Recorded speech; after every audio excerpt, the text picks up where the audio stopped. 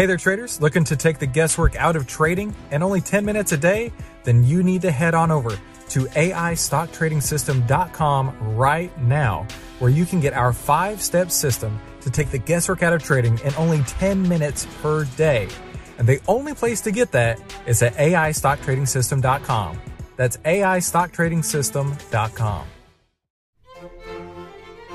Hello, I'm Christopher Ewell, and welcome back to the How to Trade Stocks and Options podcast, brought to you by 10MinuteStockTrader.com. Today we have our friend David Lero back on the phone. He is the VP and Head Options Strategist at the ROC Investment Group based out of Kansas. David, hey, thanks for coming back on the show today.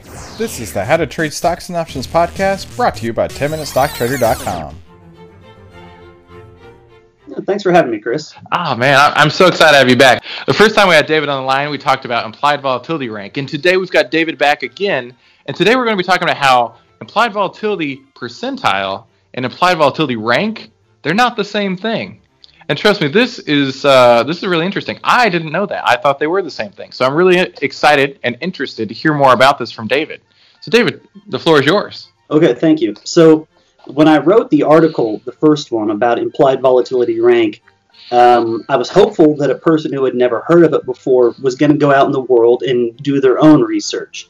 And well, I know from the past doing my own research that a multitude of people out there will use the two terms interchangeably. Well, they're simply not the same.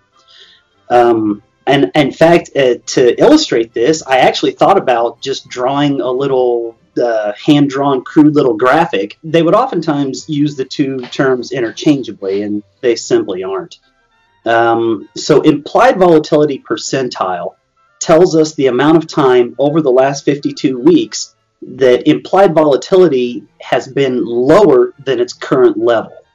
So if you're looking at, say, just SPY, XYZ, it doesn't really matter. You're looking at an equity who has an IVP of 65%, that means that 65% of the time its implied volatility is below its current level over the past 52 weeks. Now, if you get a couple of big spikes in implied volatility and you establish this massive range, and the rest of the time IV is so low, you've got such a narrow, small range, a small increase in implied volatility can put it above that very weak range that it established, but since you had 2 or 3 massive spikes, you can still be very low in the overall range that you've established. So you can have an IV percentile of, say, 60%, but an IVR of maybe 25%, because you're only 25% up that massive range that you established with those giant spikes. The implied volatility rank gives us really good context around implied volatility, whereas IVP does not. And IVR is a much greater tool to give us an expectation of the inflation, the overinflation of premium. A higher IVR lets us know that we can expect to get paid more for those strikes. A high IVP simply doesn't necessarily mean that. Interesting. So let's talk about real quick what implied volatility is, just to recap that for the audience. Sure. So implied volatility is expected price movement. Now, of course, as we know, we can have price movement either up or down. Implied is what the market's expecting. And it's not movement itself, but it's also the velocity of the movement. How fast is the price going to tank, or how fast is the price going to skyrocket? So the faster it moves, the greater it moves in one direction, the more you're going to see that volatility increase, especially to the downside. Interesting. Okay. So implied volatility is based on an expectation of future moves. That's correct. Based on the current moves that we have today. Is that right? That's correct. I'm working through this here. I'm trying to be like one of the audience members. Okay, so the implied volatility gives us an idea of what's going to happen. Well, maybe not what is going to happen, but an idea of the future. And so the implied volatility percentile is what again? It's the top of the range? So the implied volatility percentile is the amount of time over the last 52 weeks, in this case, that volatility has spent below its current level. Implied volatility percentile is the amount of time that the volatility has spent where it currently is now. So if it's got a current implied volatility percentile of 65, then that means over the last 52 weeks, 65% of the time, its implied volatility is below its current level. Mm-hmm. Interesting. Okay. And so how is that different than rank? Like if we had the two side by side, I'm trying to still wrap my brain around the difference in the rank versus the difference in the percentile.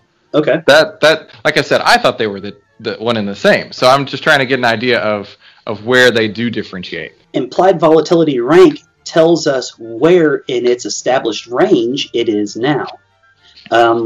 So if you've had a couple of massive spikes, if your low has been, say, an IV of 9, but your high, you've spiked up to, say, 85. Mm-hmm.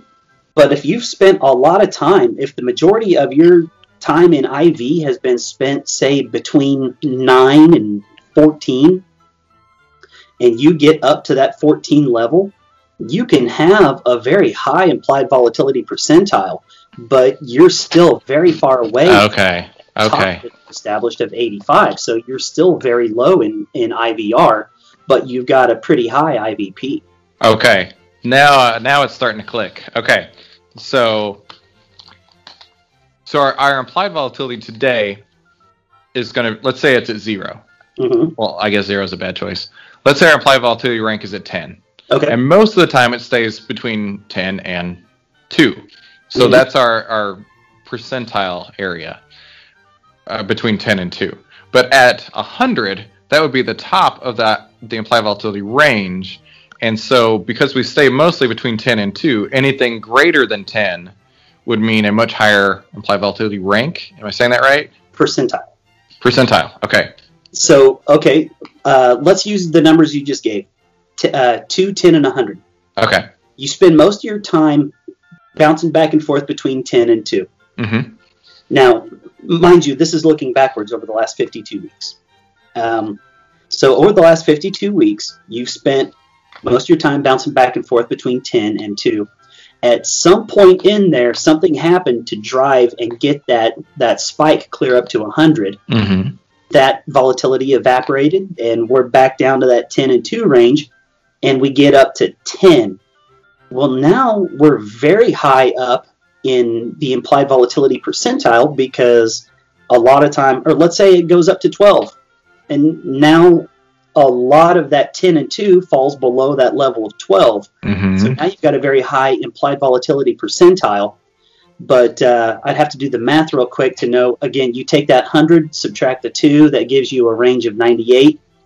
12 is not very high up when you're going all the way up to 100. No. Okay, so I'm starting to get it now. So our implied volatility percentile is more of a frequency over time, whereas the implied volatility rank is a frequency distribution from top to bottom. Am I saying that right? I think so. Okay, because we spend a lot of time between 10 and 2. But anytime we get outside of 10, that goes a high percentile. That's correct. But if we go up to 15, that's not high in the implied volatility rank, because at some point, we've had a high implied volatility spike. Yeah, exactly. Yeah. Okay, I'm starting to get it now. Yeah, so the way I'm thinking of it, it's they're not the same. You're correct. So let's say that this is our implied volatility percentile. Most of the time, we're between 10 and 2, up and down here. But at one point, we had a spike up to 100. Yes. Now, because we spend most of the time in this range, we don't actually see the spike up to 100, except on a very rare occasion. Mm-hmm. So our implied volatility percentile is going to hang out mostly in here. Anytime it gets out here, up to the top of this range, we have a huge implied volatility percentile. Okay, I got it. I think I understand now. In writing the article, going back and reading the articles that I wrote, it's pretty heavy stuff. Mm-hmm. It might be difficult to kind of wrap your head around it. And like I said, I think putting out a little graphic here is really going to help get it cemented in your mind. Okay, so David, tell us between implied volatility rank and implied volatility percentile, do you have any practical applications, maybe not necessarily with stocks or maybe with any other example you can think of to help the readers and the viewers understand the differences between the two? Let's say, for example, volume on a car. Let's say that most of the time you keep your volume between 10 and 2 on your knob, right? Mm-hmm. And that's where it stays most of the time.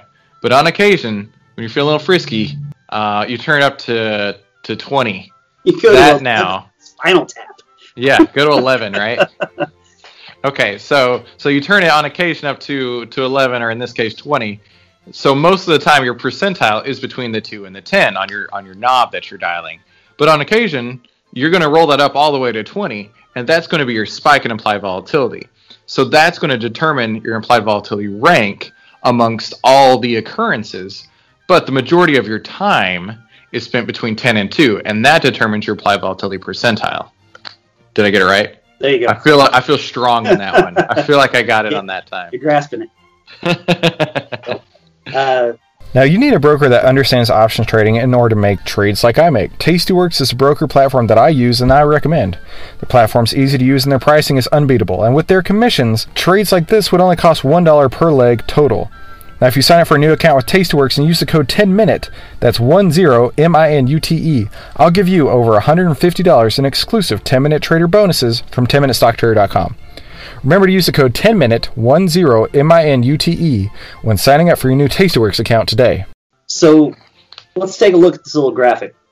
Going off the numbers you have, it spends its time between 10 and 2, and we got a spike up of 100. Well, that gives us a range of 98. Well, right now, let's say it's currently sitting at an implied volatility of 12. That's going to give us a very high implied volatility percentile because where it's sitting at now, as you can see looking back, is above where it has spent the vast majority of its time. So we might have an implied volatility percentile of, say, 70%. But as you can see with these spikes back in time, clear up to 100, we're with an implied volatility of 12 and a high of 100 and a low of 2, we've got about a 12.25% IVR, which is stark contrast to that roughly 70-75% IVP. And this is where some get very confused because they don't understand the difference between implied volatility percentile and implied volatility rank. Cool, yeah, and thanks for showing that to us. Having that graphic there and then you walking through it really helps explain it a lot better, being able to have that visual aspect to it. So thank you for that, David. Yes. Cool. So, this is something to keep in mind, is that implied volatility has a lot to do with options pricing. But beyond that, implied volatility rank is going to tell you how expensive they are. And then beyond that, there's implied volatility percentile, which gives you an idea of how long things are staying within the range or how high they are within their normal range, I guess you could say. So, yeah, pretty deep concepts today by David. And I really appreciate that, actually. That's what we're here for. It's how to trade stocks and options. It's not, this is Instagram where I'm going to make you $4 million today. Just buy 12 calls. Trust me. Wink, wink. Yeah. No, we don't do that. We actually want to teach you. We want to help you learn to trade faster, trade smarter. And this is the kind of deep stuff that I like to bring to the table here. And so David's going to be back. He's going to be doing more for the website, more articles. We've got a whole implied volatility section that is pretty much David's section so far. And he was talking about that he's going to get us some more, maybe even talking about some Greeks like delta. That'd be awesome going into that. So I want to show David if you could please reach out and show David some appreciation on Instagram. I'm going to have his links below to make sure you can reach out to him there. He's a smart guy. He knows what he's talking about, and he, like me, we like to talk about this kind of stuff. It's fun and engaging when you can find somebody that can relate to you in these ways, right? Because I'm sure you're like me, where you don't get an opportunity to talk about this kind of stuff with many people. So certainly not at this level. No, everybody knows how to buy and sell, but when you get it, at this level, when you get this deep into it with these, it's not a lot of people out there understand that. No, and it's really complicated stuff, and it's not to deter the audience away that, hey, this is too complicated for me. No, that's not the case at all. In fact, we want to empower you, and that's why we're making these videos. We want to be sure that you understand what you're getting into. Not necessarily just on the risk, but there's also the reward aspect of it. We don't want you to be scared. We want you to be empowered. We want you to feel like you know how to take control of your money and how to put that to work for you in the most efficient and hopefully least risk way possible.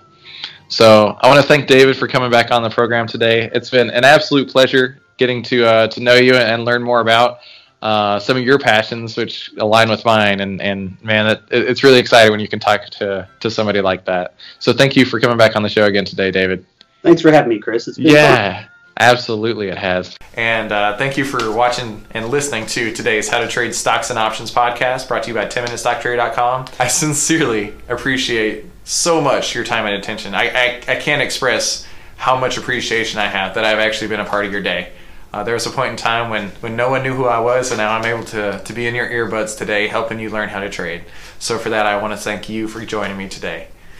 Thank you so much for joining me on today's How to Trade Stocks and Options podcast. I've been your host, Christopher Uhl, and thanks for stopping by. Our mission statement at 10MinuteStockTrader.com is to empower others to employ the strategic advantages of options trading and to provide confidence that they can profit in any market scenario. Please be sure to give me a like and a comment below and tell me how you can use this in your own portfolio. I have so much more content just like this over at 10MinuteStockTrader.com. There you'll find all the bullish, bearish, and neutral strategies I trade, as well as everything I've traded in my portfolio over the last year. Thank you so much for sharing your time with me. It really does mean the absolute world to me that I've become a part of your day.